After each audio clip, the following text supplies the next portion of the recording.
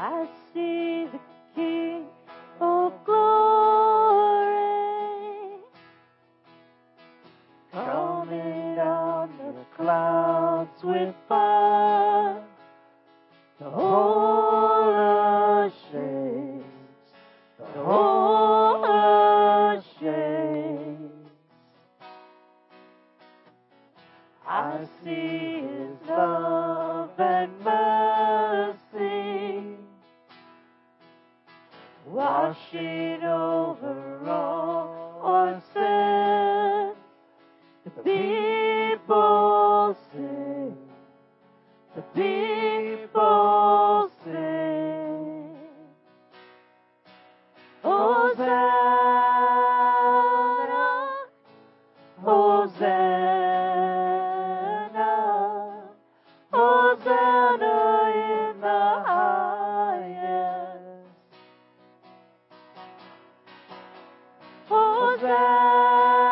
Hosanna, Hosanna, Hosanna in the highest. Oh, Lord Jesus, we sing to you tonight. We give you honor, we give you praise. Glory, glory be your name. I see a generation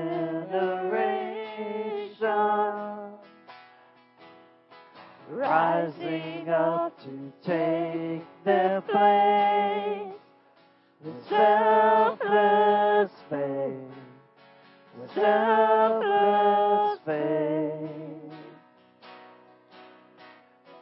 I see a near revival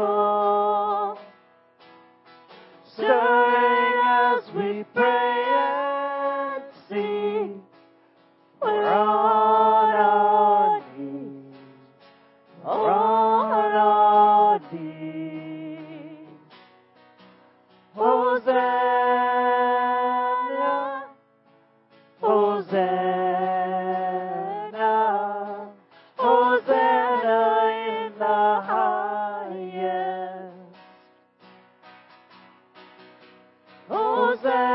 Hosanna, Hosanna, Hosanna in the highest. Hosanna in the highest.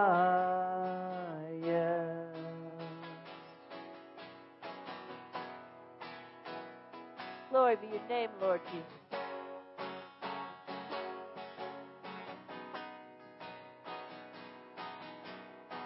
Heal my heart and make it clean.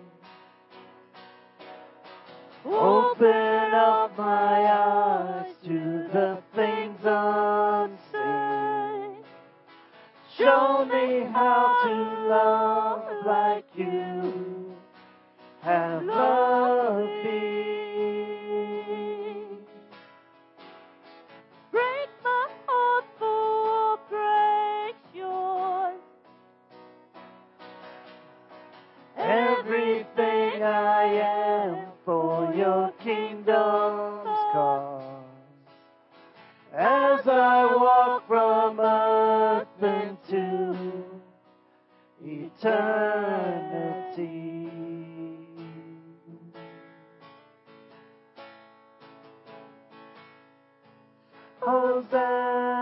Hosanna, Hosanna,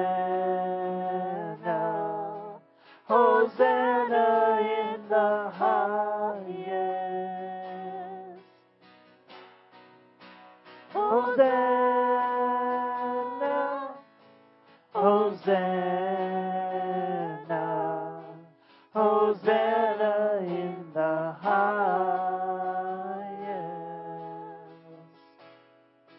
Hosanna, Hosanna, Hosanna in the highest. We sing to you, Lord Jesus. Hosanna. Holy Spirit, come. Fill this Hosanna, Hosanna in the highest.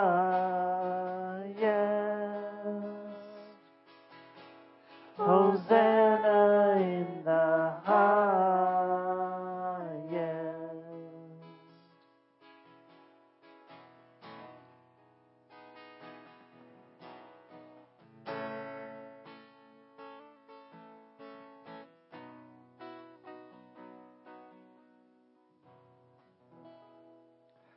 All right. Well, welcome, everyone. Welcome to Disciples House. Glad y'all could be here with us tonight. And thank you to Larry and Angela for coming and joining us. They're going to have a really good word for us. And I hope y'all came expecting, because it's going to be great. Amen.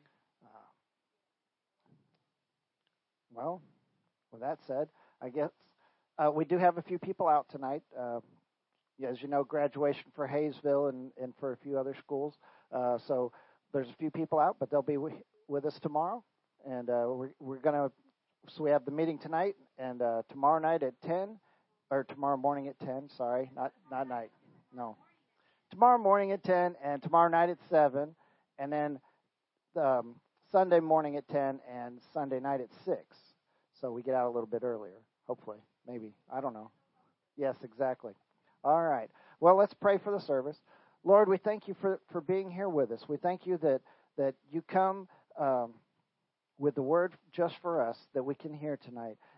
And we ask that you give Brother Larry and Angela the words that are just right for those that are here now and those that are listening online. Lord, we thank you for your many blessings, and we know that you are here with us. We just love you, Lord, and we glorify you, and we're going to continue to glorify you, and we just thank you. Satan, we bind you in the name of Jesus. You cannot come to steal, kill, and destroy, and you will not interrupt this service in any way, shape, or form. Chains that are binding people will be broken. Healing will be done in Jesus' mighty name. Amen. All right.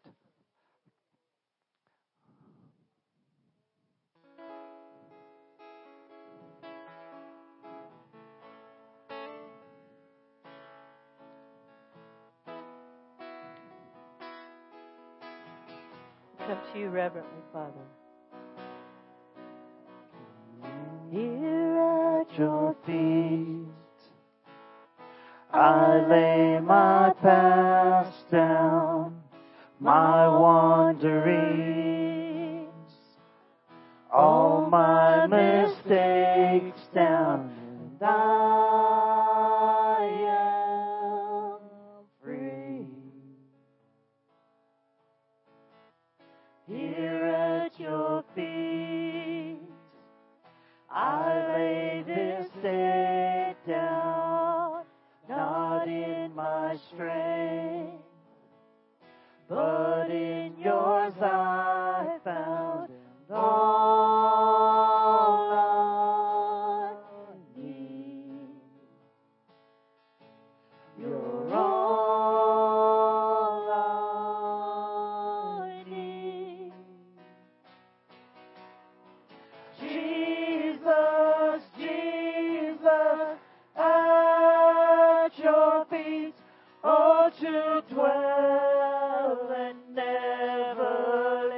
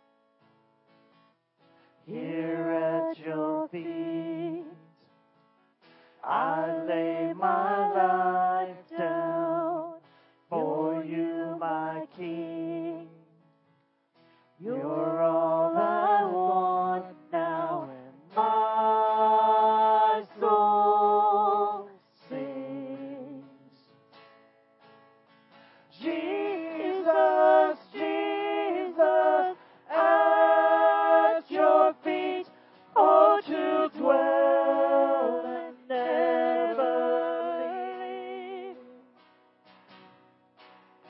Jesus, Jesus, at your feet, there is nowhere else for me.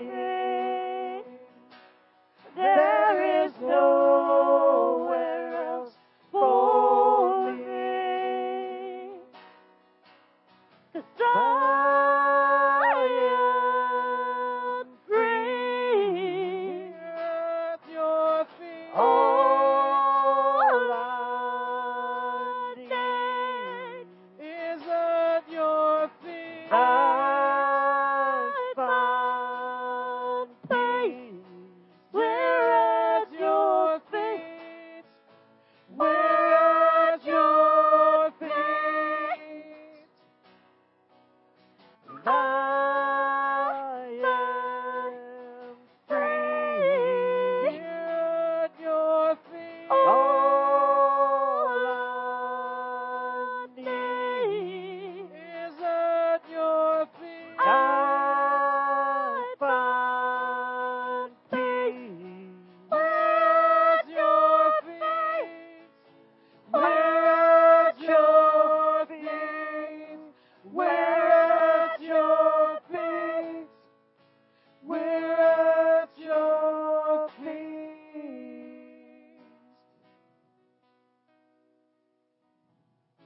Here at your feet, I lay my life down. We sing to you, Father God. Thank you, Father God. We sing to you. Thank you for your Son. Thank you for your love, for you are love. Glory, glory, glory, glory. Praise your Lord. Let's sing. Let's sing Glory to our to you. Father God of his glory.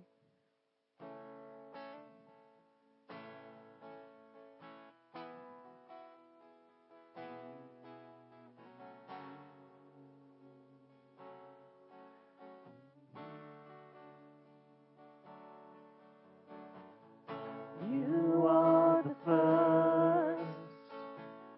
You go before. You are the last. Lord, you're the encore. Your name's in lights for all to see. The starry hosts declare your glory. Glory in the highest.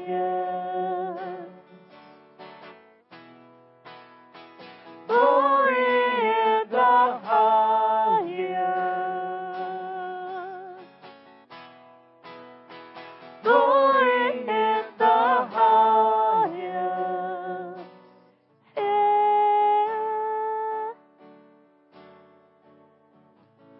Apart from you, there is no God.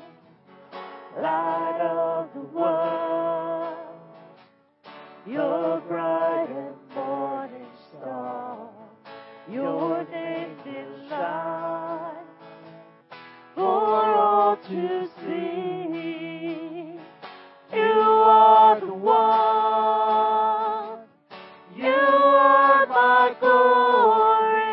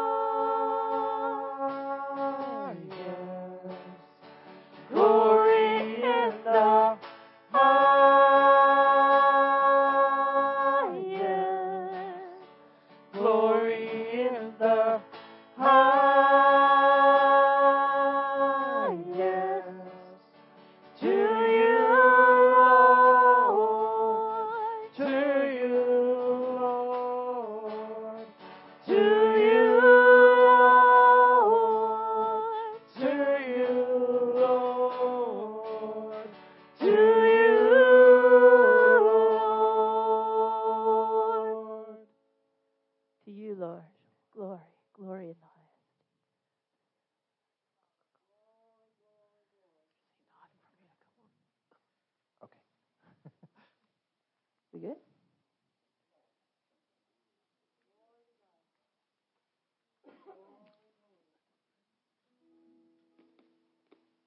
I didn't know if they were ready for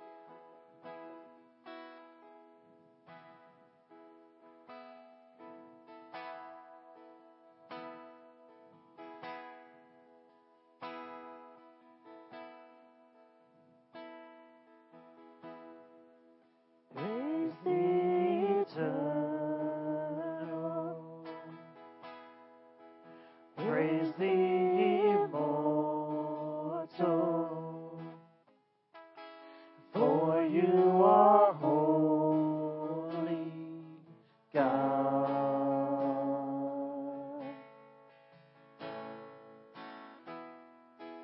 And you are with me. And you are moving. For you are holy, God.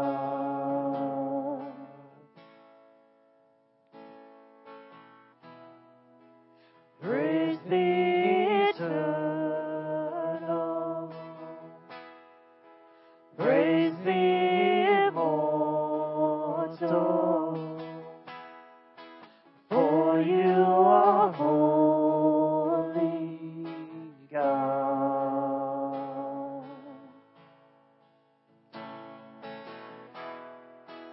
And you are with me. And you are moving. For you are holy, God. Glory to the endless King who reigns above and lives in me. Hallelujah.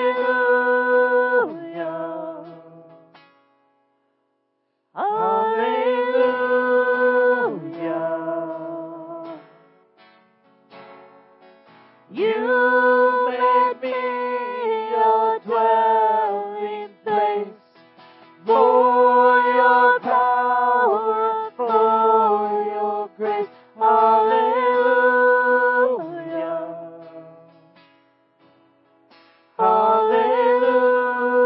Hallelujah. Praise the eternal. Praise the immortal. For you are holy, God.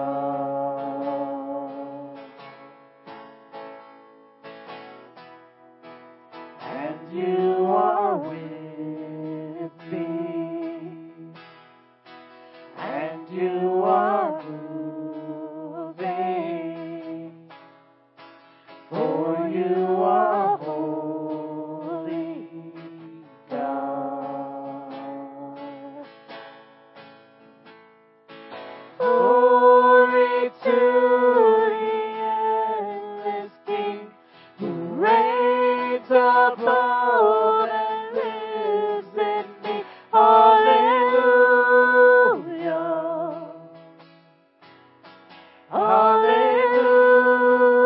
Hallelujah.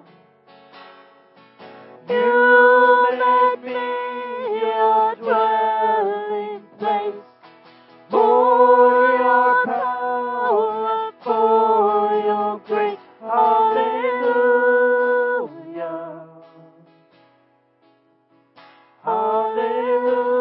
Hallelujah. Oh, we give you praise, Lord. Just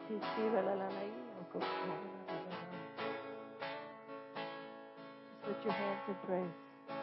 We give you honor. Glory be your name. Thank you for your word tonight, Lord. Thank you, Lord. You are the eternal God, and you do dwell in us. And you fill us with your power and your grace, and we thank you for it. And Father, we especially tonight thank you for your word, because your word leads us through life. Your word is our anchor in every storm. Your word is a light into our path. And I thank you, Father God, that your word will enlighten us tonight. I thank you that the great teacher, the Holy Spirit, is present in this place. I thank you that he will speak through my lips. He will think through my mind.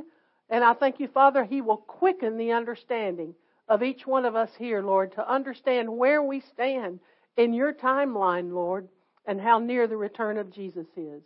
And so I thank you for these things, Father, in Jesus' name. Amen. Well, you can be seated.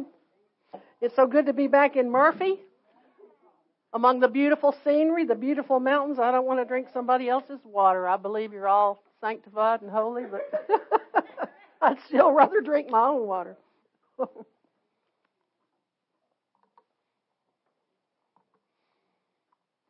Okay, I'm going to find a place to put this. Well, you've got your building finished. You were working on it the last time we were here. Hallelujah. So much more space. Wonderful. Big children's rooms, big nursery. Everything just is great. And I'm happy for all of you. Well, tonight, I want to talk to you about the soon return of Jesus. Now, I had no idea. I mentioned to your pastors at dinner, what I was thinking about teaching, and they said, we've been studying the book of Revelation. So, the Holy Ghost knows what he's doing. But I don't want to necessarily talk to you so much about future events as I want to talk to you about what's happening right now and what has recently happened leading up to now that point us to the fact that Jesus is returning very soon. When I was growing up in church, I grew up in a full gospel church, and we were always talking about the return of Jesus. I mean, something was probably said about it every week. The pastor preached sermons about it. We sang songs about it. But it seems like, we were on the alert for the rapture at any time, at any moment. I mean, if we walked into a room and somebody wasn't there that we thought might be there, we started looking around for them and thinking, oh, dear God, I pray I didn't miss the rapture. We were careful about how we lived, and we were very aware of any sin in our lives because we did not want to be left behind when Jesus came. But, in the last 30 or 40 years, I've heard very little talk about the rapture in the church, and that concerns me. It's almost as though people think that it's some way off, distant event, or they think that it's not that important. But the return of Jesus is all important. And if you don't think it is, just stay around for the tribulation, and you'll find out how important it was. Because the things we've experienced with the coronavirus are nothing compared to what's going to happen during the tribulation. There's going to be plague after plague after plague that are 10 times, 100 times worse than what we've experienced with the coronavirus. And no government will be able to help, because after the first or second plague passes, they'll be out of funds to help anybody. The book of Revelation, as you've been studying, says all the seas, the rivers, the streams will turn into blood. Every living thing will die in the sea. There'll be widespread famine, massive earthquakes, flaming meteors falling out of the sky and wiping out entire cities, earthquakes demolishing mountain ranges. I mean, it's going to be horrible. But thank God, those of us that are believers will not be here for that. Christians who go with Jesus in the rapture won't be here for the tribulation. So we need to be teaching the church about the coming of Jesus and getting believers ready to meet the Lord when he comes. Smith Wigglesworth, how many of you have heard of Smith Wigglesworth? He was a man mightily used of God in the early 1900s, and he was known for his accuracy in the Holy Spirit. And he preached a sermon in Amy Semple McPherson's church in Los Angeles in 1927, and in that sermon he said that at least half of all believers will be totally unprepared for the return of Jesus. Now that's shocking, is it not? He said that before Jesus returns, in the days before Jesus returns, listen at this, there will be many Christians who believe that they can do whatever they want to do and God will look the other way. Does not that sound like a lot of teaching that's popular right now in many churches? At the time Wigglesworth was alive, it seemed almost impossible that half of all Christians would not be ready to meet the Lord when he comes. But now, living today, when I see how the world has invaded the church, changed the morality of a lot of believers in the church, I can see that could be possible. Christians live much closer to God in Wigglesworth's day. That's why it's important that we study the subject of Jesus' return so that we can be prepared to meet Jesus when he comes. So let's begin by looking at some of the biblical prophecies of Jesus' return. I mean, how do we even know that Jesus is coming again? How do we even know that there's going to be a rapture of the church? Because the Bible is filled with promises and prophecies that tell us that. You know, I'm sure that most of us realize that there were many prophecies about Jesus' first coming. Very specific prophecies. You know, the city he would be born in, the tribe of Judah that he would come from, the fact that he would be virgin born, all kinds of prophecies about how he would die, and all of those prophecies have been 100% fulfilled. But did you know that there are 8 times more prophecies about Jesus' second coming than they were about his first? 8 times more. Every New Testament writer and Jesus himself prophesied his return. And almost all of those prophecies have already been fulfilled. In fact, some in very recent times that I'm going to talk about right at the end of the message. Like 3 weeks ago, a major one took place. So let's talk about some of the signs that his coming is near. My grandmother was a devoted Christian. She and my grandfather were Nazarene ministers. And my grandmother was absolutely convinced that Jesus was coming in her lifetime. That's all she talked about. You know, she said, I'm going to be alive. I'm going to go up in the rapture. Well, my grandmother died when I was 15 years old. So what gives us reason to believe that Jesus would come in our lifetime? Because even though there are a multitude of signs prophesied about Jesus' second coming or his return, only 2 of the signs that I'm getting ready to talk to you about happened in my grandmother's lifetime. All the rest of the ones that I'm going to mention have happened in my lifetime. So let's look at those first 2 signs that happened while my grandmother was still alive. They have to do with Israel's restoration as a nation. All through Scripture, from the Old Testament to the New Testament, the nation of Israel is symbolically identified with the fig tree. Jesus even told a parable in Luke chapter 13 comparing Israel to an unfruitful fig tree. So understanding the symbolism that links Israel with the fig tree, listen to what Jesus said in Mark 13, beginning with verse 28. Mark 13, beginning with verse 28. I believe they're going to be able to flash the scriptures up. Mark 13, beginning with verse 28. I use various versions, so they can just stick with one and it'll be fine. Just maybe stick with the New King James or the King James. New King James will eliminate the these and the thous and the thuses and the all the stuff that we can't pronounce. Mark chapter 13, beginning with verse 28. Jesus said, "Now learn the parable from the fig tree. When its branch has already become tender and puts forth its leaves, you know that summer is near. Even so, you too, when you see these things happening, recognize that he is near, right at the door. Truly, I say to you," now listen to this generation will not pass away until all these things take place. Jesus said the generation that sees Israel, the fig tree, bloom will not pass away until his return. So we might ask, how long is a generation? 40 years? 70? 120? I mean, the Bible really gives all 3 of those as possibilities for a generation. But whatever it is, we're in it now. You say, how do you know that? Because of what's happened to Israel. It all started on December the 11th, 1917, when the British retook Jerusalem from the Ottoman Empire, which was totally Muslim. They had controlled Jerusalem for 200 years. And on that day, Great Britain took control over what was called then Palestine. Not the nation of Israel. There was no nation of Israel yet. This was the first step toward Israel, the fig tree, starting to bloom as a nation. That same year of 1917, the British government made a declaration called the Balfour Declaration, indicating their desire to see a nation created for the Jewish people to come back to. Up until that time, the Jews had been scattered in nations throughout the world with no nation of their own.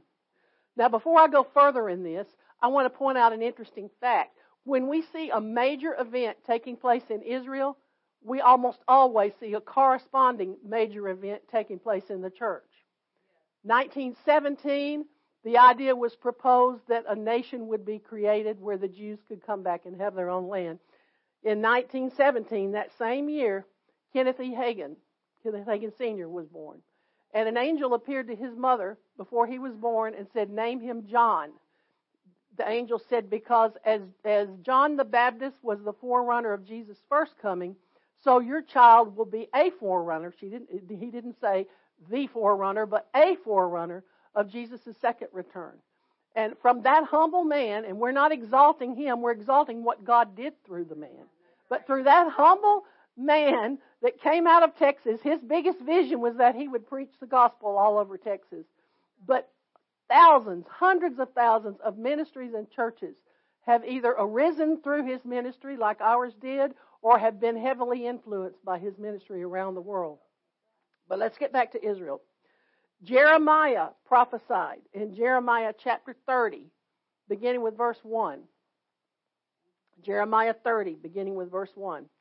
Thus says the Lord, the God of Israel, write in a book all the words that I've spoken to you. For behold, days are coming, declares the Lord, when I will restore the fortunes of my people Israel and Judah, and I will bring them back to the land that I gave to their fathers, and they shall take possession of it. That prophecy of Jeremiah was fulfilled in 1948, when Israel was officially declared to be a sovereign nation. It was the first Jewish nation to exist in almost 2,000 years. During the same time that Israel became a nation, what happened in the church?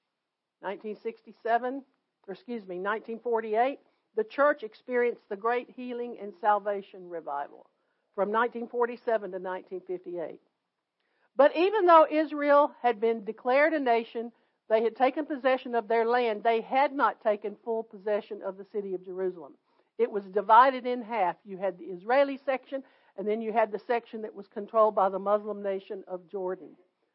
But Jesus prophesied in Luke 21 and verse 24. Luke 21:24.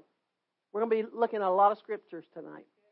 Get your Bible exercise in. Luke 21:24, Jesus said, Jerusalem will be trampled underfoot by the Gentiles until the times of the Gentiles are fulfilled. That prophecy of Jesus came to pass in 1967 when when Israel won the 6-day war. That short 6-day war saw a miraculous event happen when the army of Israel defeated the combined armies of Egypt, Syria, and Jordan in just 6 days. I mean, if we had time, I could tell you about all kinds of events that took place where the enemy armies saw soldiers dressed in white with flaming swords. I mean, all kinds of things took place supernaturally so that Israel could win that war. And then they took full possession of Jerusalem in 1967. In that same year, 1967, does anybody know what happened in the church? The charismatic movement began. That spread throughout all the denominations, people getting filled with the Holy Spirit. So Israel becoming a nation and Israel retaking Jerusalem were the only two signs that my grandmother lived to see. All the signs I'm going to share from this point onward have taken place in my lifetime. So let's look at another sign. The return of Jews worldwide back to Israel. Because when Israel was first declared to be a nation in 1948, only 1 million Jews actually lived in that land. But as of 2022, 47% of the Jews around the world now live in Israel. It was prophesied in the Old Testament by Isaiah. In Isaiah chapter 11 and verse 12. Isaiah chapter 11 and verse 12. It says, and he will lift up a standard for the nations and assemble the banished ones of Israel. See, when were they banished? They were banished in 70 A.D. when the Romans conquered Jerusalem. And from that point on, the Jews were scattered all over the world. And they did not start returning until 1948 when they became a nation. So he said, and he will lift up a standard for the nation and assemble the banished ones of Israel and will gather the dispersed of Judah from the four corners of the earth. Amos also prophesied this event. In Amos chapter 9, verses 14 and 15. Amos chapter 9, verses 14 and 15. I will restore the fortunes of my people Israel. I will plant them on their land and they shall never again be uprooted out of the land that I have given them, says the Lord your God. So Israel, the Jews, have been regathered to their own land in our generation. Another sign that's taken place is the restoration of the Hebrew language. This was prophesied by the prophet Zephaniah in chapter 3 of Zephaniah. That's way in the end of the Old Testament back there. Of course, you're probably just clicking it on the computer. But the prophet Zephaniah prophesied in chapter 3 and verse 9, "For then will I return to the people a pure language, that they may all call upon the name of the Lord to serve him with one voice." Do you realize that as recently as 100 years ago, nobody in the world spoke Hebrew? There were some, like the rabbis, they could read it, they could write it, but they did not speak it. But today, everyone in Israel speaks Hebrew. I visited Israel for the first time in 1979, and Larry went back with me, I forget what year, 2007, I think. Anyway, all the signs, the street signs, the billboards, everything now is in Hebrew. It's required learning for the kids in schools. So Hebrew, the language, has been restored to the Jewish people in our day. Another sign that's been fulfilled in recent years, the return of the Ethiopian Jews to Israel. This was prophesied in Isaiah chapter 11 and verse 11. Isaiah chapter 11 and verse 11. It says, "In that day the Lord will reach out his hand a second time to reclaim the surviving remnant of his people from Assyria, from Lower Egypt, from Upper Egypt, from Cush." Cush is modern-day Ethiopia. The Ethiopian Jews were brought back to Israel from 1977 to 1985. But the biggest return of the Ethiopian Jews took place in 1991. Over 14,000 of them were airlifted in 36 hours. They said babies were being born on the planes as they were en route from Ethiopia to Israel. The Bible says that right before Jesus returns, God would bring them back. Here's another sign of the nearness of Jesus' return. The revival of the ancient Roman Empire. The book of Daniel, chapters 2 and 7, we're not going to go through all of that. I'll let your pastors do that. but they contain the interpretation of a dream and a subsequent vision that was given to the prophet Daniel. Many Bible scholars believe that this dream and this vision predict a revival of the ancient Roman Empire in the last days. And this actually took place in 1993 when the EU was formed, the European Union was formed. And you know, if you question whether or not the EU is the revival of the ancient Roman Empire that the Bible prophesies about that will give rise to the Antichrist, listen at this. On the 2 euro coin of the nation of Greece, there is a picture of the woman from the book of Revelation chapter 17 and verse 3 riding on the back of the beast. There is a sculpture of that same thing, a big one, of the woman riding on the back of the beast outside the building housing the Council of Europe in Brussels, Belgium. The same image of the woman riding the back of the beast appears on many official EU documents and seals. The building that seats the EU Parliament in Strasbourg, France, is modeled after a Renaissance painting of the Tower of Babel. And they actually have the slogan, "Many voices, one language." In other words, God divided it, we're going to put it back together. The big EU computer is named the Beast. Did anybody see the 60-minute program on artificial intelligence? A pastor was telling us about that. It's unreal, unbelievable. In fact, the man that invented it regrets it now. He says this has the power to destroy humanity. They can take anyone's face anywhere in the world, no matter if they're speaking Chinese or whatever language, and they can form their mouth to say anything they want them to say in their native language or even in another language. I think the Bible talks about the enemy, Satan, giving a mouth. It's either to the beast or the false prophet. I couldn't say for sure at this point. But I mean, you can see now how all of that can happen. You know, it talks about the mark of the beast. Right now in the Scandinavian nations, they are chipping people under their skin with all of their personal information, their credit card numbers, their medical information. And they're even talking about doing that to the U.S. military. I pray that they don't. But everything is being set up for the Antichrist to rise.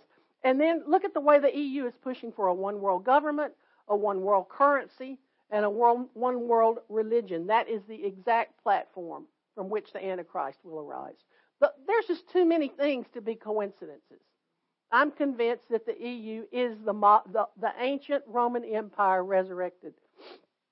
Let's look at some more end time signs. The blooming of the desert in Israel. Ezekiel prophesied it in Ezekiel 36, verses 8 and 9. Ezekiel 36, verses 8 and 9. It says, "But you, mountains of Israel, will produce branches and fruit for my people Israel, for they will soon come home. I am concerned for you and will look on you with favor. You will be plowed and sown." Isaiah said basically the same thing in Isaiah 35, beginning with verse 1. Isaiah 35, beginning with verse 1. It says, "The wilderness and the dry land shall be gladdened, and the desert shall rejoice and blossom as the rose. It shall blossom abundantly and rejoice, even with joy and shouting." One more Old Testament prophecy. Isaiah 27, verse 6. Isaiah 27, verse 6. It says, "He shall cause them that come of Jacob to take root. Israel shall blossom and bud and fill the face of the world with fruit." When Larry and I went to Israel, first when I went in 79, and then when Larry and I went, I've got it here in 2007, that's right. Areas that had formerly been totally desert land were now blooming with beautiful crops. The Israelis have become masters of hydroponics, growing crops in nothing but water. Of course, enriched water, but nevertheless, water. Today, Israel produces 95% of its own food and provides 90% of the food for Europe. Now, when we were missionaries living in Europe, we often bought fruit and vegetables and produce from Israel. Yeah, their grapes were big. The animal world in Israel is also starting to point to the return of Jesus. Ezekiel chapter 47 prophesies that the Dead Sea will come alive again. Well, for centuries there's been no life in the Dead Sea. But recently fish have appeared in the Dead Sea. Now, Larry and I, when we were in Israel, we swam in, well, I say we swam. We went in the Dead Sea. You don't really swim in the Dead Sea. It is so salty that you absolutely cannot sink. There's pictures of people laying on their backs in the Dead Sea reading books. When we laid on our backs, we almost couldn't get our feet down again. You had to struggle to get your feet down. That's how salty that water is. And it's so thick with minerals that it feels like oil on your skin. And yet there are fish that are now living in that water. I don't know how they're even processing that thick water through their gills and getting any oxygen out of it, but they are. It's a sign and a wonder. Since 2009, 172 varieties of flesh-eating birds have gathered in Israel. So what's the significance of that? In Ezekiel chapter 38, it predicts a war that will take place right after the rapture. And the Bible says this about it, Ezekiel 39 and verse 4. Ezekiel 39 and verse 4. It says, "You shall fall on the mountains of Israel," speaking to the invading armies coming against Israel. "You shall fall on the mountains of Israel, you and all your hordes, and the peoples who are with you. I will give you to the birds of prey of every sort, and to the beasts of the field to be devoured."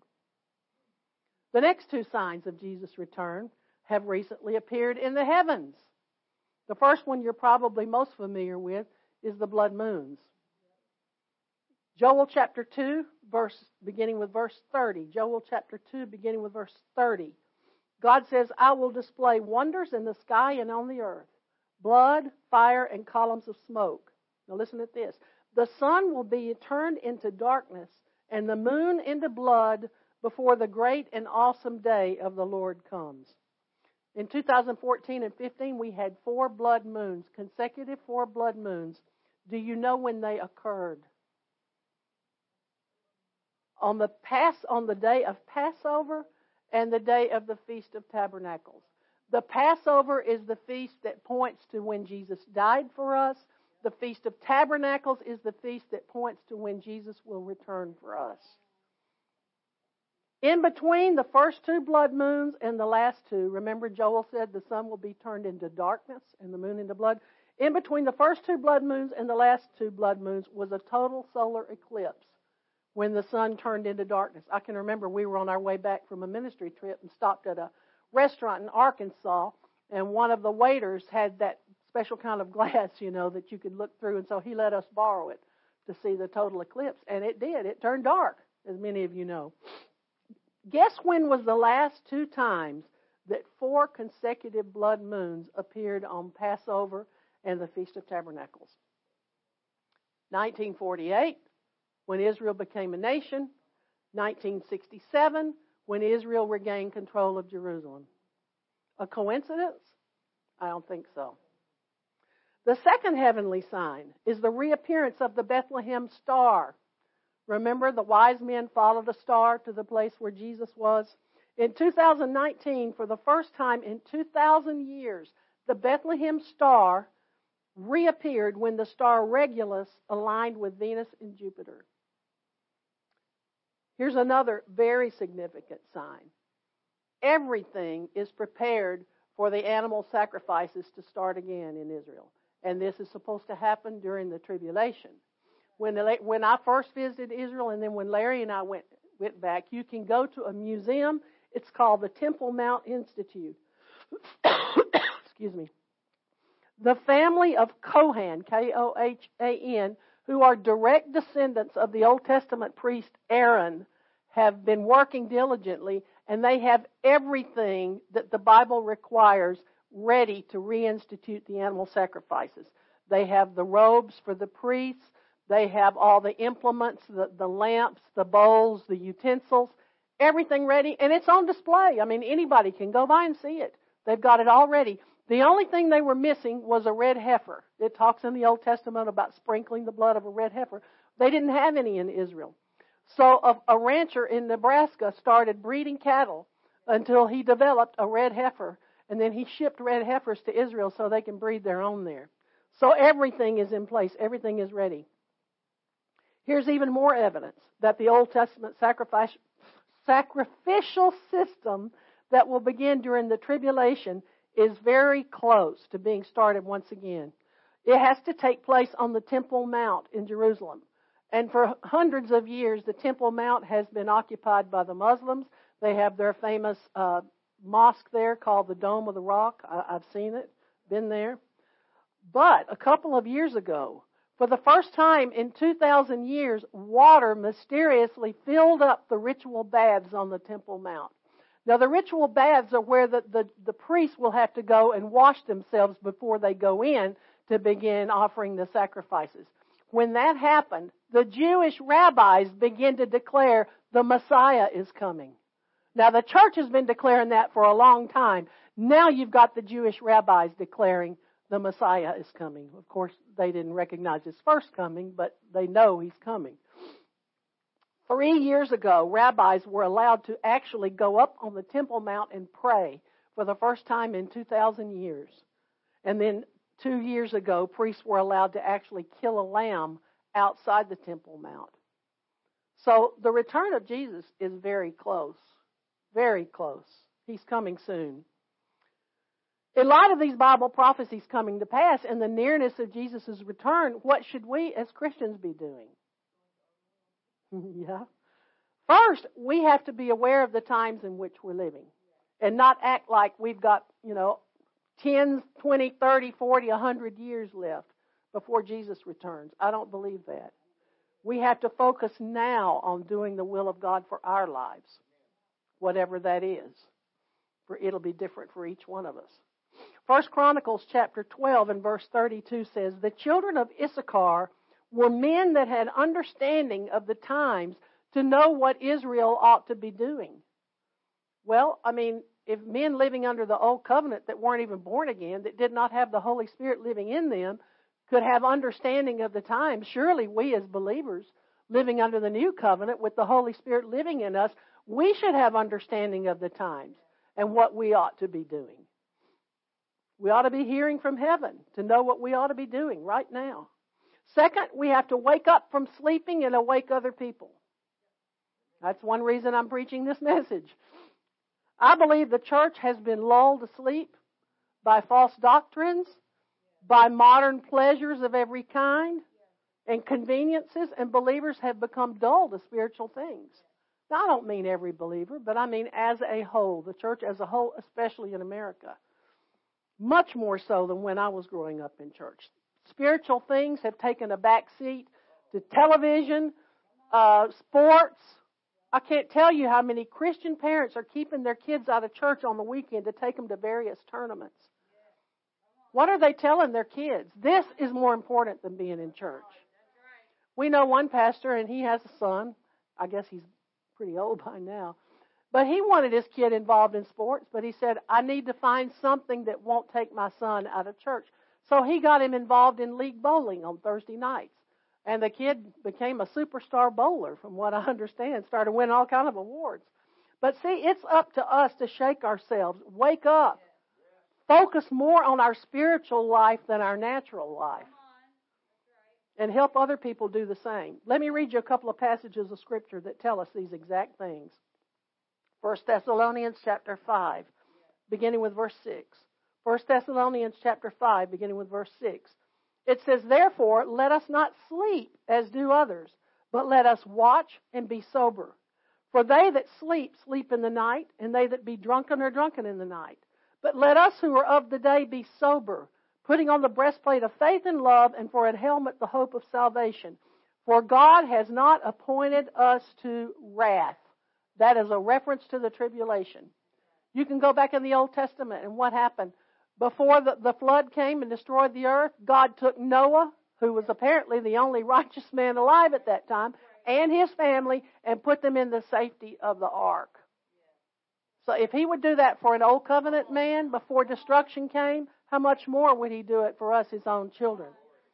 So God has not appointed us to wrath, but to obtain salvation by our Lord Jesus Christ.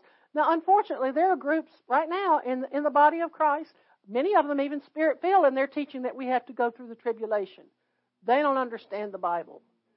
I mean, we are not the subjects of God's wrath. Jesus took the wrath of God for us to deliver us from wrath. Oh, let's look at another scripture. Hebrews 10, beginning with verse 24. Hebrews 10, starting with verse 24. It says, and let us consider one another to provoke unto love and to good works, not forsaking the assembling of ourselves together. That does not mean sit at home and watch church on the internet. That is not assembling. Now listen, I'm not condemning those that are unable to come physically, shut-ins and that kind of thing, but able-bodied people need to be in church. It says, as the manner of some is. And you know, it seems like since COVID, people got real comfortable sitting at home in their jammies having coffee with Jesus and watching television. Or watching the internet. But that is not assembling yourselves together. You say, well, what's the big deal? Okay, number one, nobody can lay hands on you when you're sitting at home. Number two, you're missing out on the corporate anointing. You're missing out on the fellowship with other believers. You know, we encourage one another. We lift each other up. That's right. You're missing out on, I heard one pastor put it this way. He said, sometimes God doesn't speak to me about you until I see your face. Remember, Paul said, I long to see you that I may impart some spiritual gift. He said, sometimes I'll be ready to preach a message and certain person or people will walk in and the Lord will start talking to me about them. And sometimes I even change my message because of that. But the pastor can't see you when you're sitting at home. You need to get yourself in church and keep your family in church. Your kids and their eternal salvation is more important than sports. It's more important. Some families will move to another city, maybe to take a better job, and they don't even investigate to see if there's a good church there to put their kids in church. I mean, the kids need to be in church, not out. I mean, they get enough input from the world as it is. They need something to offset that. And of course, the parents need to be putting that into them on a daily basis, but they also need to be in church to be taught the Word. Well, I'll get off my soapbox. But it says, not forsaking the assembling of ourselves together as the manner of some is, but exhorting one another, and so much the more as you see the day approaching. Well, what day is that? That's the day of Jesus' return. It's more important now than ever to go to church. Church shouldn't be an afterthought. It shouldn't be something we go to church if we can find the time in our busy schedule. Church should be the center of our lives. I can remember growing up, everything centered around the church in our family. Our friends were at the church, our fellowship, our social activities revolved around the church, everything. The church was the center of everything. Third, we must get sin out of our lives and live holy, watching for Jesus' return. Someone has said, if our expectation of Jesus' return isn't right, our living won't be right either. There's a clear connection in the New Testament between expecting Jesus to return and living a holy life. 2 Peter chapter 3, beginning with verse 10. 2 Peter chapter 3, beginning with verse 10. It says, but the day of the Lord will come as a thief in the night, in the which the heavens shall pass away with a great noise, and the elements shall melt with fervent heat. The earth also and the works that are therein shall be burned up. Seeing then that all of these things shall be dissolved, what manner of persons ought you to be in all holy conversation, that means lifestyle, but it could be how you talk, and godliness. Jonathan Edwards was a famous preacher during the First Great Awakening here in the United States, and he determined never to do anything that he would be afraid to do if he expected Jesus to return within the next hour. That's a good way to live. My grandparents, I've already mentioned them. They were my dad's parents. They were ministers, pastors. They actually started a church and built it with their own money, built the building with their own money. But when I was a child, my parents and my brother and I lived with them for a number of years, especially as they were getting older. And I can still remember a plaque that my grandmother had hanging in a prominent place in the house. And I read that plaque, like every day. And here's what it said.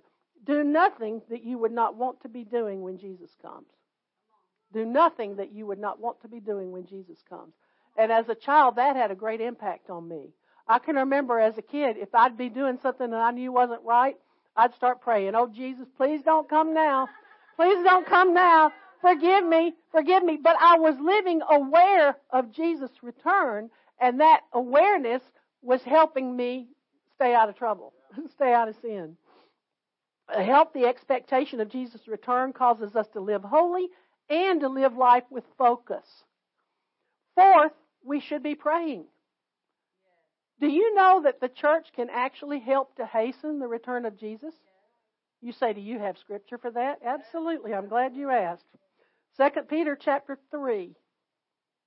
2 Peter chapter 3, beginning with verse 11. It says, since all these things are to be destroyed in this way, speaking of the earth in that context, what sort of people ought you to be in holy conduct and godliness, looking for and hastening the coming of the day of God? Does it say there? Hastening, yes. Okay, that word hastening in the Greek, which we know that the New Testament was originally written in Greek, that word hastening is the Greek word spudo, from which we get our word speed.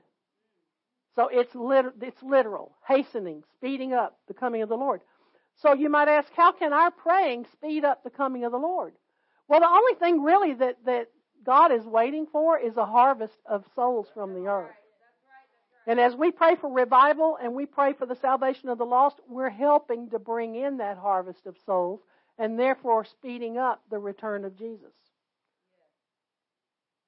I especially urge you to be standing on Acts 16:31 for your family. Acts 16:31 says, believe on the Lord Jesus Christ and you will be saved and your household.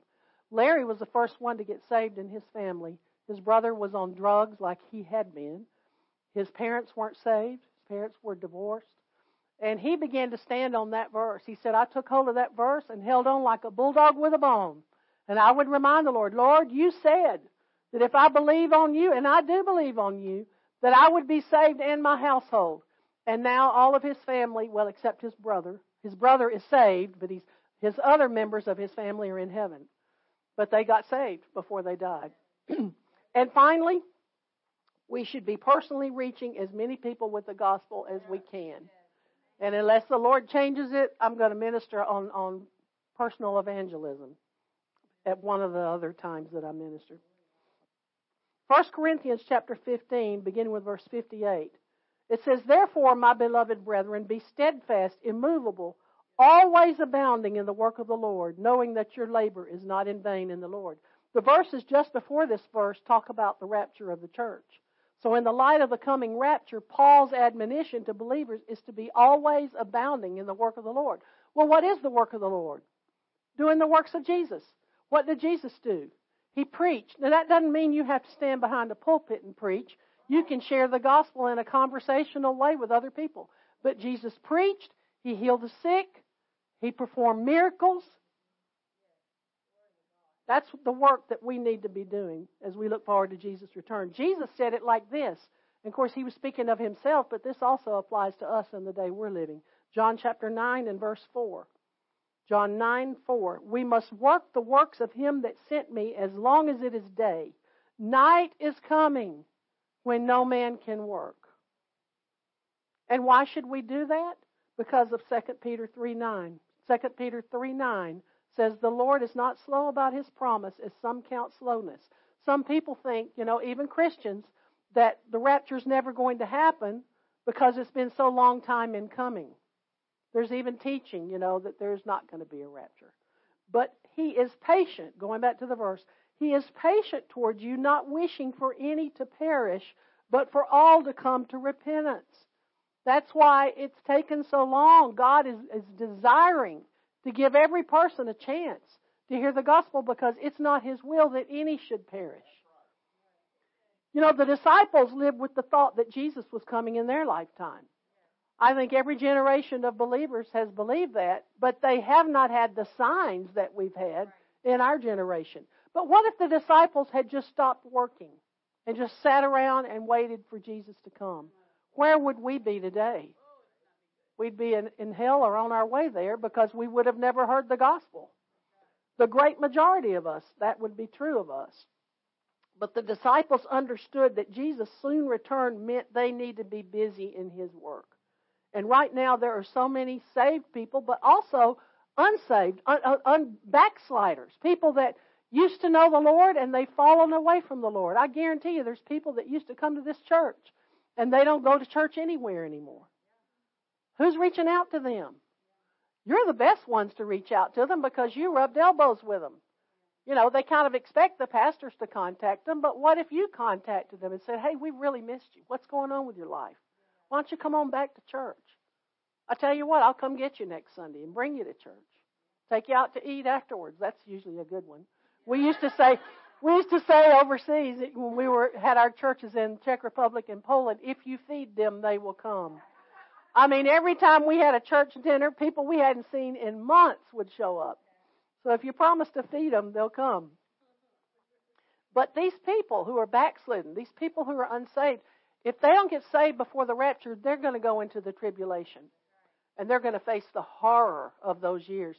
The book of Revelation indicates that 1 out of every 2 people will not even survive the tribulation because the plagues and all the natural disasters will be so terrible. Yes, people can get saved during the tribulation. There's going to be 144,000 Jewish evangelists. There's going to be angels flying through the air preaching the gospel. But the problem is they are going to be so deceived. They are going to be they're going to be handed over to a reprobate mind. And they'll believe, that artificial intelligence. They'll be believing whatever they hear. I mean, look right now. How much of the media can we actually believe? And it's going to be much worse than that, but very convincing. So people shouldn't think, well, I'll just wait till the tribulation. I can probably get saved then. Likely not. And besides, who wants to go through all of that? That's craziness. So we need to do all that we can to reach them now and take as many of them as we can in the rapture when we go.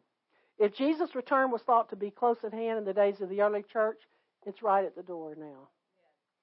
Especially considering all these signs that I pointed out. I believe Jesus is coming very soon. I told you I was going to talk about something that happened just 3 weeks ago. And maybe you read about it in the papers or heard it on the news. But just 3 weeks ago, the 4 major nations that the Bible prophesies will group together and invade Israel in the Ezekiel 38 war right after the rapture. They met together in Moscow. Why did they meet together? To talk about arming their armies. More armament for their armies. Those nations are Russia, Syria, Iran, and Turkey. Well, Turkey's a member of the EU. That doesn't matter. They can get out just like they got in. Or so what? You look what's going to happen with the EU. It's going to be the foundation for the Antichrist. So these nations are already talking about building up their armies. We need to shake ourselves and wake up to the time we're living in. We could very well be the last ones that have the opportunity to reach people for Jesus. We need to be investing into the kingdom with our time, with our prayers, and with our finances. And we need to be busy doing the work of Jesus in our everyday lives. And we need to get sin out of our lives and live holy. Remember, I said Wigglesworth preached that at least half of all believers would not be ready to meet the Lord when He comes. How about you? If Jesus came before this church service ended, would you be ready to meet Him and avoid going into the tribulation? If you're not sure, you need to be sure tonight before you leave. Because it is so close, I believe it could happen at any time. So let's just bow our heads for just a moment. And I asked that question, but I'm going to ask it again. If Jesus came before this church service ended, would you be ready to meet Him? Or would you remain here on earth and have to go through the tribulation? If you're not sure, I want to pray with you tonight so that you can be sure before you leave the building tonight. If that's you, you say, I'm not sure. Just lift your hand. I'll see it, and I want to pray with you. I'm just not sure if I would go or if I'd stay. Anybody, anywhere, across the congregation. I'm just not sure. If your heart feels like it's about to pound out of your body, that's the Holy Spirit tugging on your heart saying, that's you, and you need to respond. I see that hand. Yes, ma'am. Anyone else? I'm not sure. I want to be sure. All right, I'll tell you what we're going to do. We're going to all pray together. But those of you that raised your hands, you pray this and you mean this from your heart, okay? Not just something that comes out of your head, not like a parrot just repeating what you hear. Let it come from your heart. Heavenly Father, I come to you in Jesus' name. I want to be ready when Jesus comes. You said in 1 John 1:9, if I confess my sins, you are faithful and just to forgive me and cleanse me from all unrighteousness. Now, Father, I confess my sin to you. Now, I want you to do this silently, not out loud. If there's anything standing between you and the Lord, or if you've never received Jesus as your Savior, just say this in your heart. Jesus, come into my life. I want you to be my Lord and Savior. Or if there's some sin that's standing between you and Him, you talk to Him about it right now. Confess it to Him and ask for your forgiveness. I'm going to give you just a moment to do that.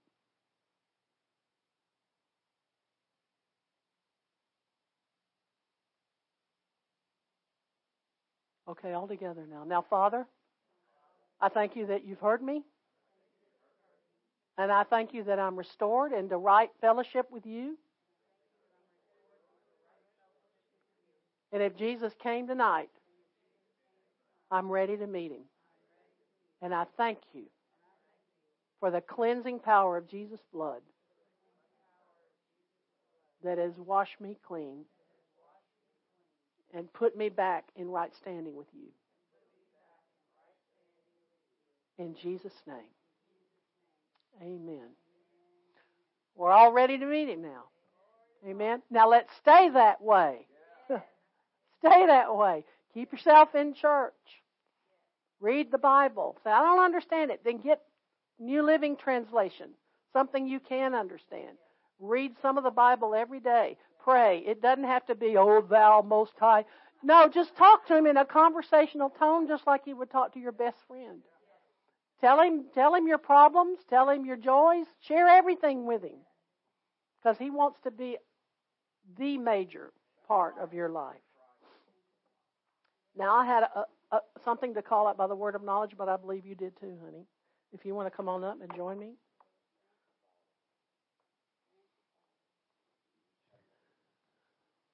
You want to go first or you want me to? It doesn't matter.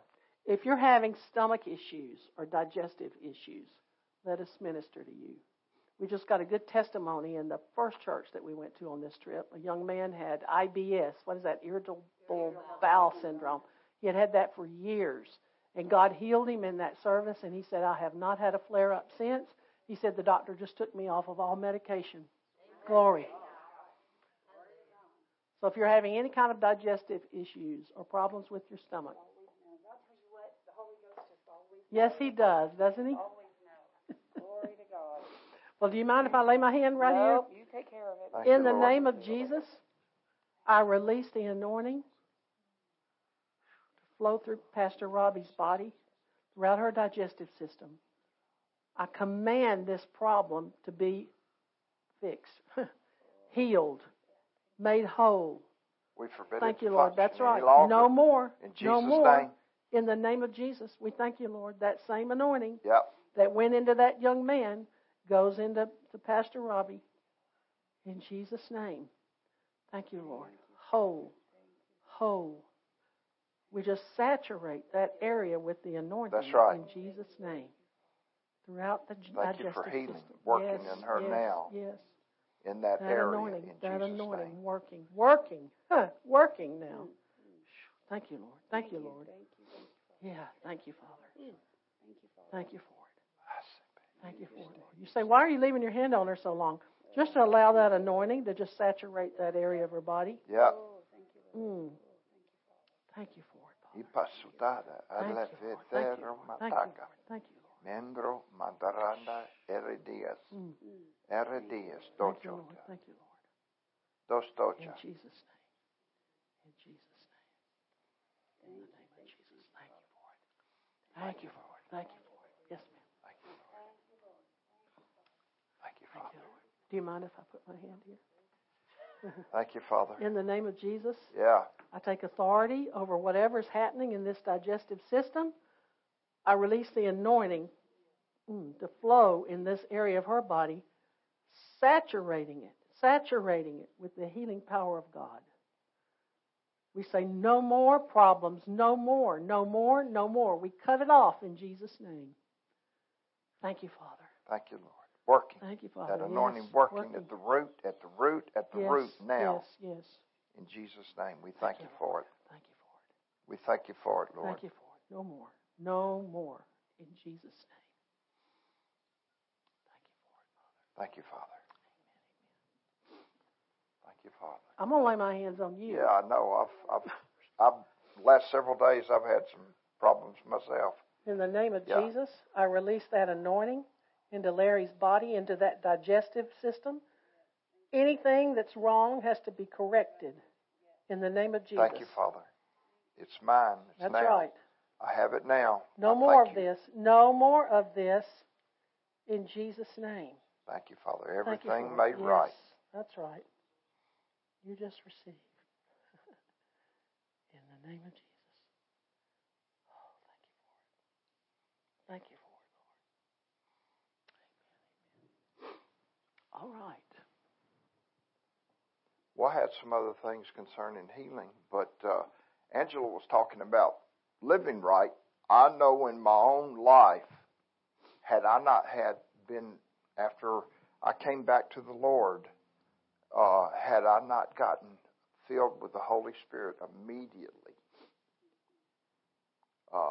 it would have been very difficult. I'd been a drug dealer and a drug addict for 13 years, and just horrendous life. And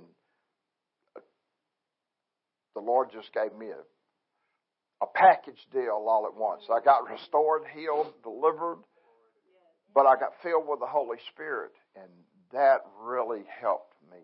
That helped keep me all these years. And, some people think that when you're born again, you've got it all. You don't. When you get born again, you're born of the Spirit. But then, when Jesus raised up from the dead, and He breathed on them, they received the Holy Spirit. Then He said, you wait here in Jerusalem until you be filled, endued with power from on high. And they went to the upper room, and all 120 that was in that upper room got filled with the Holy Spirit with the evidence of speaking in tongues. If you're born again and you haven't experienced that, you haven't been filled with the Holy Spirit, tonight's your night. I'm telling you, it will just ignite what God is doing in your life. The ability to pray in other tongues. Someone desires to be filled with the Holy Spirit tonight. With the evidence of speaking in tongues.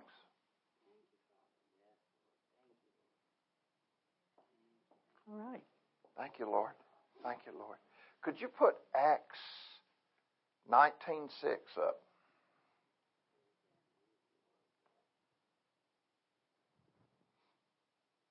It said when Paul laid hands on them, we're not Paul, but the same Holy Spirit that anointed Paul anoints us because there's only one. Mm-hmm. He said when Paul laid his hands on them, the Holy Spirit came on them and they spoke with tongues and prophesied. You're born again, right? Jesus is your Lord, and you desire this gift.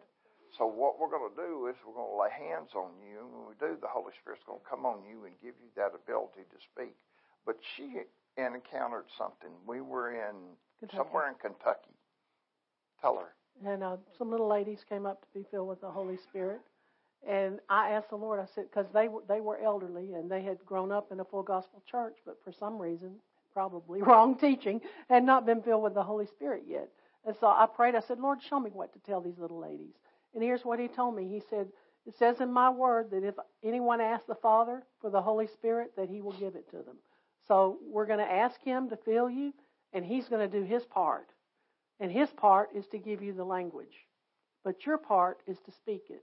In other words, He's not going to come on you and make you move your lips and tongue. You'll have to speak it. And you might say, well, what will it sound like? It will just sound like syllables to you.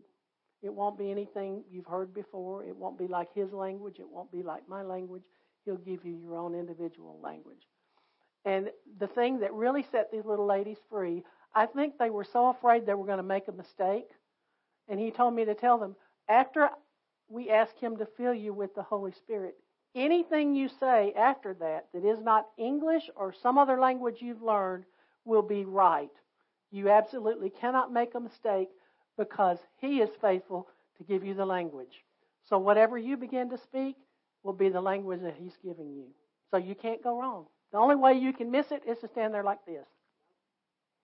Or to say, thank you, Jesus, and talk in English. Or a known language like that you know. Studied like Spanish you or studied something. Spanish or something. So we're going to pray and ask Him to fill you, and He's going to do your part, and you're going to do your part, and you're going to leave this place tonight filled with Amen. the Holy Spirit, with your own prayer language. Okay? So, Father, we thank you. Our sister has come to be filled with the Holy Spirit. She's born again. She's your child. And we thank you now that you give her that language and the ability to speak in other tongues in Jesus' name. So just begin to speak. It'll just be like syllables. It'll just sound like syllables. That's it. Prendo tu cuda, brahatakiste. Dengro docus tutra, alavrananda, nenendo tutura. Prestoro, presto, bum bambende. Jedo, jodoku, rananda eredi. Now let's stop for just a moment. Let me ask you, are you saying something that isn't English? Well, if it's not English and you don't know, then that's your prayer language. That's it. If it's not English and you're speaking something that's not English, you don't have to understand it. It doesn't come through your mind; it comes from your heart. It's coming out. Yeah. So you've received your prayer language. So let's just pray again, just for a little bit. Jomolama prevesiste. Grondo do bakeda prafatakeste. Ronde gredanda. Kilalanda. Letura tapakara. De juras maana atapero. Teleinde elatatas. That's it. And the more you speak, the more you'll get. Yeah. Some people say, well, I only got one word. Well, be faithful to say that one word and you'll get more. But I think you got more than one word, right? So let me tell you this. The reason I had you stop and start again is I want you to understand you don't have to be in church. Yeah. You don't have to feel anything. Sometimes I pray in tongues and I don't feel anything. But you can do this anywhere. You can do it driving down the street. You can do it washing dishes, in the shower, wherever you happen to be. Wake up in the middle of the night, can't get back to sleep, pray in tongues, and it'll help you fall asleep. And the wonderful thing about it is, it's good to know the Scripture and pray Scripture for yourself and other people, but there's sometimes you don't know everything there is to know, and you say, well, I want to pray for Aunt Lucy or whoever, Uncle Fred or whatever. And the Bible says in Romans chapter 8, and just start praying in the Holy Spirit for them. That you may not understand it, but God is through you praying the perfect prayer for that person. Romans chapter 8 says that when the Spirit helps you pray the perfect will of God. Or you may have a situation in your life and you don't know how to cope with it or something. You just say, Father, help me in this situation. Or praying about your future. You can pray your future out before you get there. Yeah. And just walk into it. Yeah. So it's a wonderful gift to have. So we're blessed. We rejoice with you. Hallelujah. So if you've got stiffness in your joints, why don't you let us minister to you? Wow. Y'all young for that to happen. But in the name of Jesus. I think I remember you do heavy work, right? I take authority over this. Yes.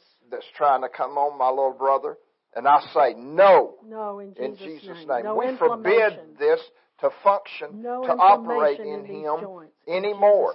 I thank you for freedom. Thank you, I Lord. speak to pain and I forbid it to function in his life anymore. No more. I command freedom in these joints in the name of Jesus. I agree. In the name of Jesus. I agree. In the name of Jesus. Now, did you have pain involved with that? Was pain involved with that? Or was it just stiff? I'm stiff most mornings when I wake up. Got to do the morning stretches, of course. Mm-hmm. I believe the anointing's working in your joints. And it will continue to as you thank God for it. Thank you, Father. No more stiffness in these joints. Any particular place? Or just that one? Okay. Thank you, Lord. In the name of Jesus, I release the anointing into my sister's knee. You've revealed this. Now, I thank you, Father, that you heal it. I command any form of arthritis or inflammation to go in these joints. In Jesus' name. Thank you, Lord. If there's any kind of fluid buildup on this knee, I command it to drain off. That's right. If there's cartilage that needs to be replaced, I release the anointing to grow that cartilage. We thank you, Lord, for freedom of movement in her hands and in her knee without pain, without stiffness. In Jesus' name. Free. Thank you, Lord. Free from stiffness. Thank you, Lord. Thank you, Lord. In Jesus' name. Yes, in the name of Jesus. Now move it some. I'm going to. Was there pain in any area when you came up? Yeah. What about now? No. Thank you, Lord. How about your hand? Lord. Move that some. It feels good? Yeah. Thank you, Jesus. Glory. Is it in a certain place?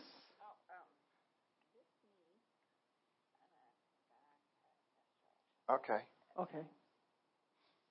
May I put my hand on your knee? I didn't hear what you said about your back. In Jesus' name. Okay. Thank you, Father. Okay. No more stiffness. That's right. The anointing works at the root of these areas. That's it. Now, in Jesus' name. Yes. I thank you, Father, that every disc and vertebra goes in place and stays in place. Yeah. If there's anything rubbing against or pressing on a nerve, I command it to move. Your anointing's working. In Jesus' name. Thank you, Father. I command every nerve to calm down. Calm down in the name of Jesus. Do not send signals of pain in Jesus' name. That's right. Thank you, Lord. Thank you, Father. Thank you, Father. Thank you, Father. You're working. you're working in these areas in Jesus' name. Okay. Father, I thank you for disc regeneration. Yeah. In this back. We had a lady in restoration. Dodge We City, command Kansas. it now God put a new in disc Jesus' in name. her back when the doctor confirmed it. Thank you, Lord. Disc regeneration, no bulging, no herniated discs. In Jesus' name, we thank you for it, Thank you, Lord. Father, for a creative Yes, miracle. thank you, Lord. A creative miracle. Thank you for it. Thank you, Lord. Thank you for it. In the name of Jesus. Could we just get you to sit in the chair, just right here, and sit all the way back with your back up against the back part of the chair there? I'm going to lift your legs up. Now tell him if it hurts at all. Don't let it. Yeah, that left leg, or is that's right, left. Left. Leg grow Yes. in Jesus' name. Grow. Even out. Even grow. Out. Even out in Jesus' name. Grow in Jesus' Even name. Out in the name of Jesus. Leg grow. Yes, thank you, Lord. In Jesus' name. Thank you, Lord. Same length. Left leg grow. Same length in Jesus' now name. in Jesus' name. Thank you for it, Father.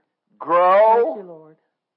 Thank you, Lord. Grow. It's stubborn. It's being slow. Oh, that's But it. it's getting there. That's it. Getting there. Thank you, Lord. Did you feel Thank that? I do feel stuff. It's like a stretch. It's like It wasn't much. It was only about that much. I've seen them grow that much before. I'll help you up. Now the knee, work it some. Something cracked, snap. It's like Rice Krispies up here. How does it feel? Good? Now, did you have pain when you came up?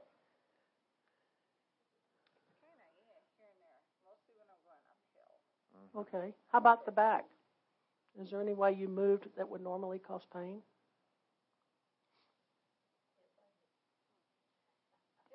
it still feels a little stiff in here. Well, stiffness, go. Yeah. Go in Jesus' name. Every bit. Whatever's causing it, I release the anointing to the root of it. Command it to be corrected. Thank you for it, Lord.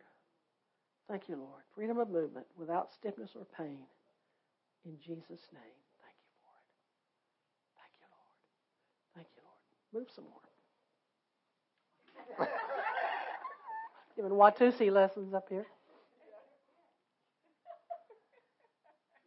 Is it good? Thank you, Lord. Thank you, Lord.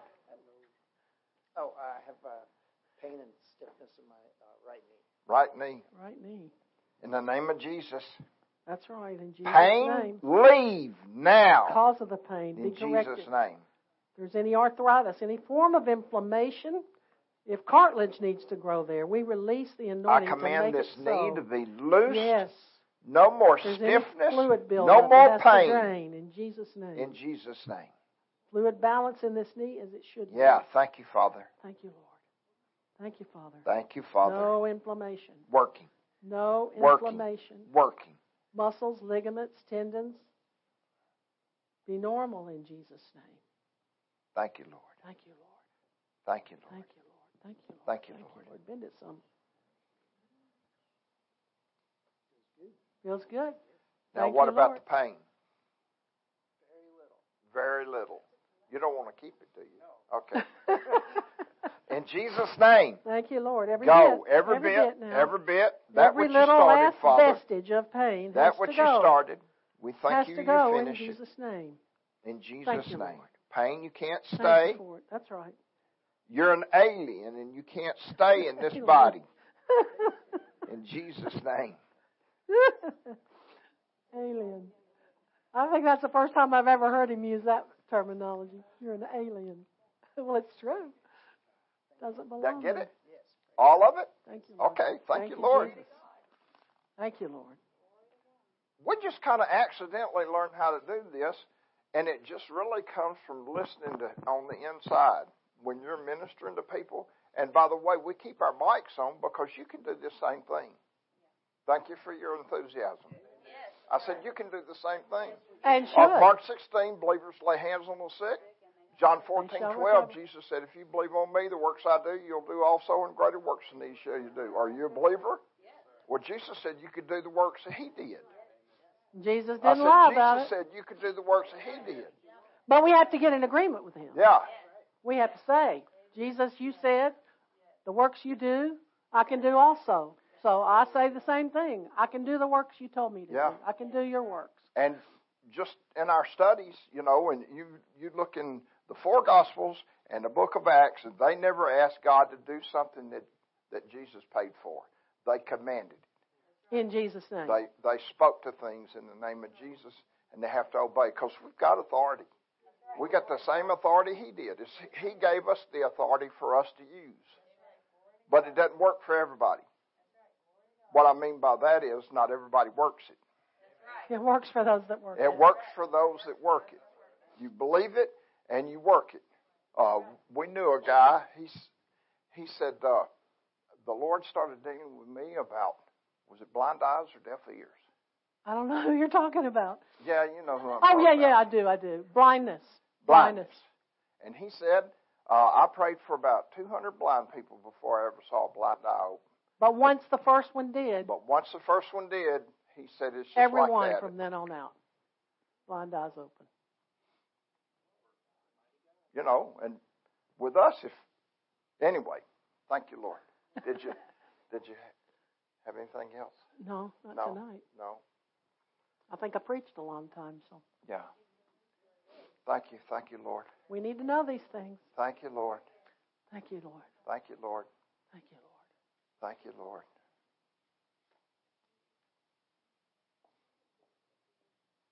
A brain injury. Well, let's get Jesus working on that. Thank you, Father. Thank you, Father. We thank you for total restoration. Yes, I agree. Total restoration. You've already paid for this, Jesus, and there's no need for her to suffer with it any longer. Amen. Total restoration. I command the neural pathways to be restored in Jesus' name. Anything that happened as a result of that injury, we say it's reversed now in Jesus' name.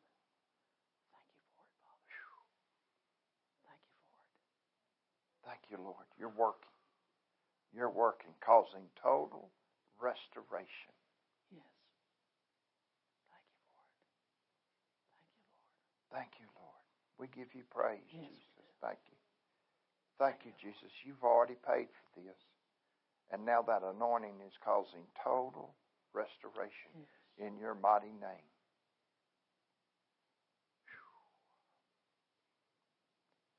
Wow. Thank you, Lord. Now your job is every time you think about it, just say, thank you, Lord, my brain is restored. Yeah. My brain is restored. Thank you, Lord. Thank you, Lord. Thank you, Lord. Thank you, Lord. Hallelujah. Ooh. I like praying for people. I get a buzz. You know, that's why I like drugs when I was a drug addict. I like the buzz. But with this one, you wake up in the morning and you're not sick at your stomach. And man. You know, sometimes I feel things when we pray for people, and other times I don't. But it doesn't matter. But, I like it. Yeah, we prayed for our landlord and landlady in Prague, Czech Republic, and neither one of us felt a thing. We walked out of the hospital. She had cancer, and the doctors had given her 6 months to live. And we walked out of the hospital, and I just kind of looked at him. I said, did you feel anything? He said, no. Did you? No. Next day, they couldn't find the tumor. Yeah. So you don't have to feel anything. The power of God will still work. I mean, we don't feel the electricity going through this room, but that doesn't mean it's not flowing. We learned something in that. I think we've told you this before, but I see some new faces here. We went to the hospital. We went and got her out of the ward. She was in the ward with about 12 other women in socialized medicine. We don't want that here. But anyway, we took our Czech Bible and we asked her to read Mark 16, 15 to the end of the chapter. And she says, but I don't believe. And we heard ourselves say. Well, I heard you say. that you don't have to believe. Because the Bible says the believers, and we said we're believers, will lay hands on the sick, We're believers. We qualify. You're sick. You're qualified. All we need is your permission. We laid hands on her, and as far as we know, she's still alive today. And it's because of the Word of God. It's not because we're some superstar preacher or something. It's because the Word of God works when you work it. Yes. The Word of God works for every believer if you will work it. You know, Brother Hagin used to tell the story about a farmer. And this farmer had a tremendous healing and miracle ministry. And Brother Hagin always wanted to meet him, and finally he got the chance to. And so he asked this old man, he says, so to what do you attribute your healing ministry? He said, I'm sure that gifts of the Spirit operate through you, right? And the old man said, well, they do. I don't know it. He said, well, I'm sure you feel an anointing when you lay hands on people. Well, I do. I don't know it. And so he said, well, then how did all this happen? And the man said, well, I just read Mark 16. It said believers lay hands on the sick and they'll recover. And he said a neighbor in the farm next door was sick. I went over and laid hands on him. He was healed. And he said other neighbors heard about it, and I started ministering to the neighbors, even some of their farm animals. Yeah. God cares about people's farm animals. I mean, they depend on them for their living. But anyway, people started coming from other cities, and before you know it, he had a full-blown healing and miracle ministry by just acting on Mark 16. Believers lay hands on the sick, they recover. It works. It works. Well, you can take us home via the CDs back there. There's lots of them back there. We're not going to focus on any one. And Angela's got a book on private worship. We've got an email sign-up list if you want to find out what's going on in our ministry on a regular basis. We send it out. Once every 2 months. Once every 2 months. Just sent one out. And then this past year and also this coming year, we were part of a missions Bible school. We taught the same subjects that we taught when we had our Bible school in the Czech Republic and Poland, but they teach a lot of practical stuff about missions, and then they take people into the mission field, and they do crusades, and they go into schools, and there's a brochure back there about the schools, so you can. The best mission school I've ever heard anything about. Yeah. And I've been in churches and Bible schools all my life.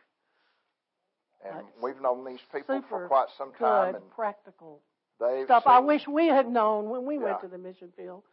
They've seen 2-point-something million people, I think, come to Jesus in 25 years. Saved.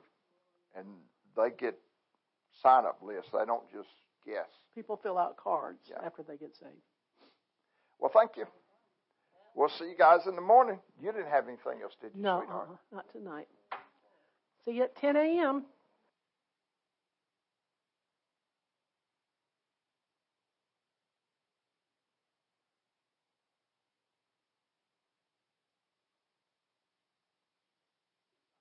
You got it. I don't think it is. Is it not? Is it on? Okay, cool. Okay. I just wanted to share two things before we do our offering, our tithes and offerings. If we're your local church, because I know people bring, you guys know we do tithes every service if you have them. But all of the meetings will be taking up an offering every service, and everything that comes in other than your tithe. So if it's your tithe, just mark on their tithe. Everything else that comes in over the next 5 meetings tonight, and the next 4 meetings, every bit of it goes to the Keetons. Every bit of it does. God's taking good care of the church, and so just mark it. If you're writing checks, you can write that out to DHM, and we'll give you the rest of that information. But before I do, I just wanted to share 2 things, because the last thing that Miss Angela said, as far as, we're so close to Jesus coming, is we need to evangelize, and that can be very intimidating for a lot of people.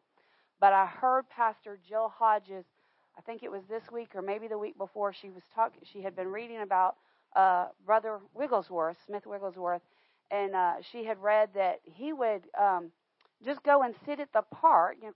Now you have to understand, Smith Wigglesworth he dedicated, like if he ate food, he read his Bible. He spent time in the Lord. He had a relationship with the Lord, and we can do the same thing. If we'll get right with God and dedicate our time to God, God will anoint us too.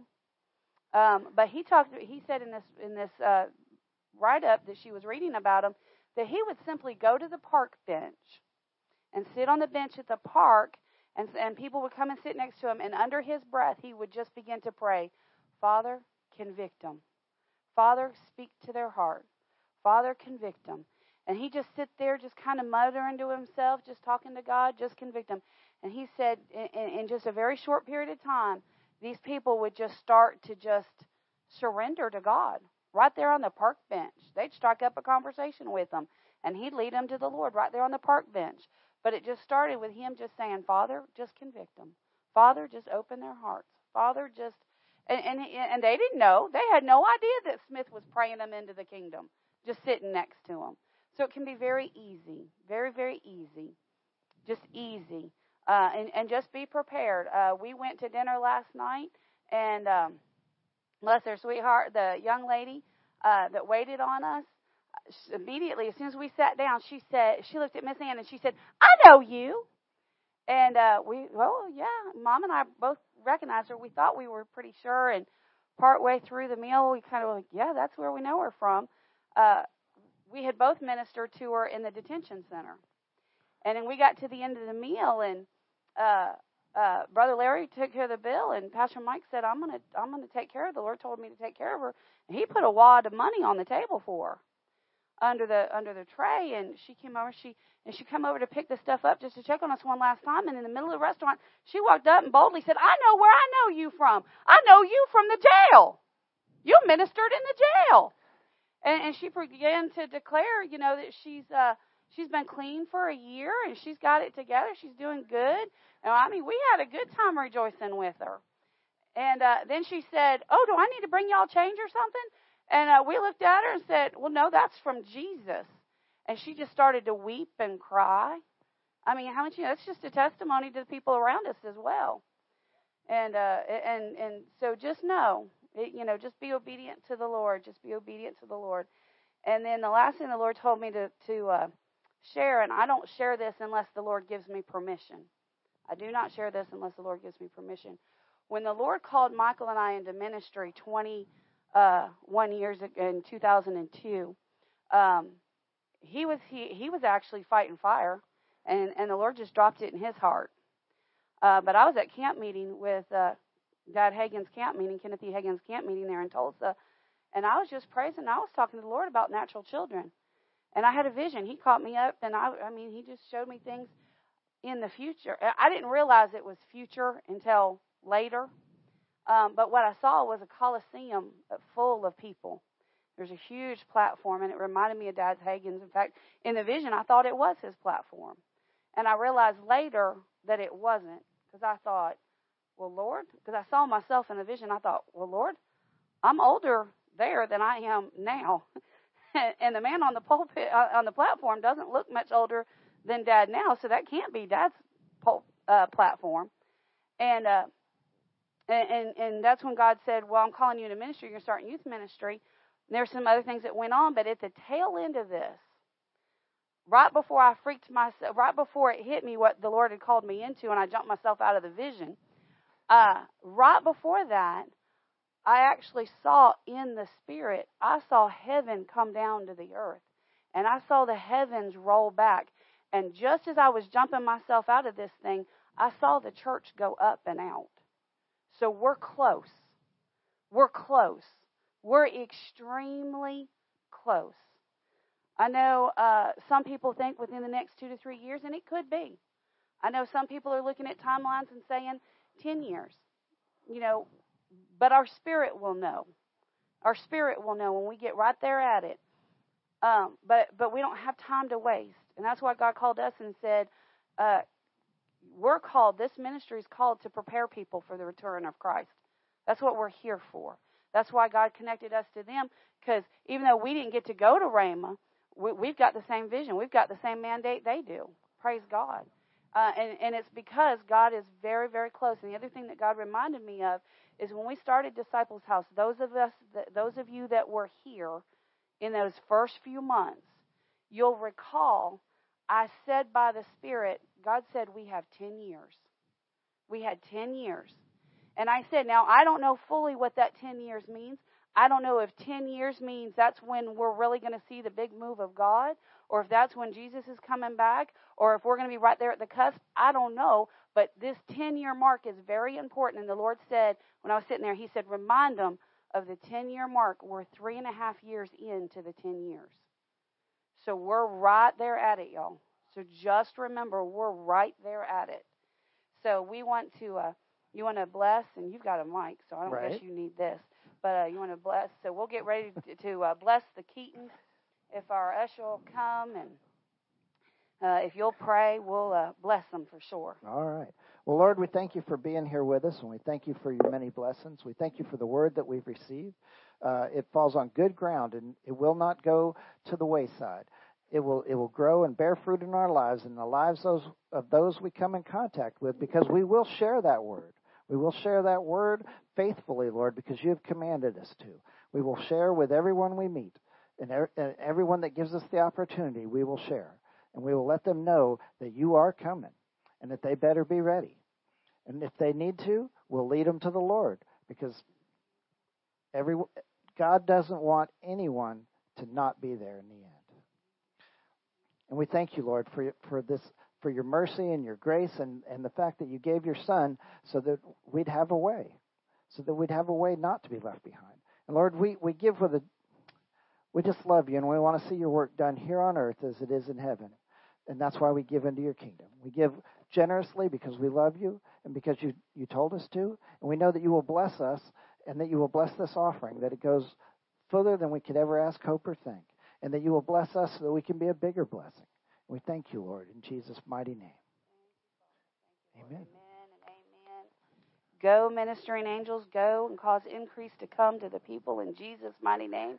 You may serve the people. We thank you for increase. Those of you that had hands laid on you for healing tonight, if you do not have the mini book on how to keep your healing, you come see me and let me get it to you. Because the number one way that people lose their healing is in the counterattack.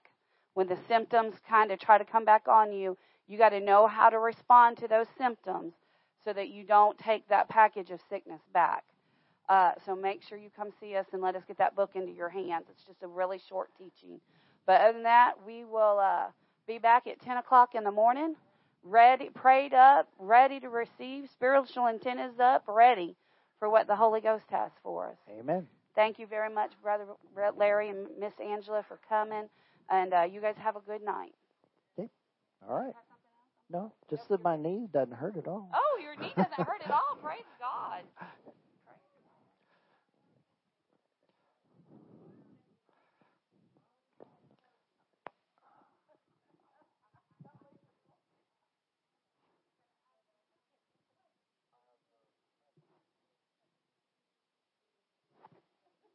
I got that.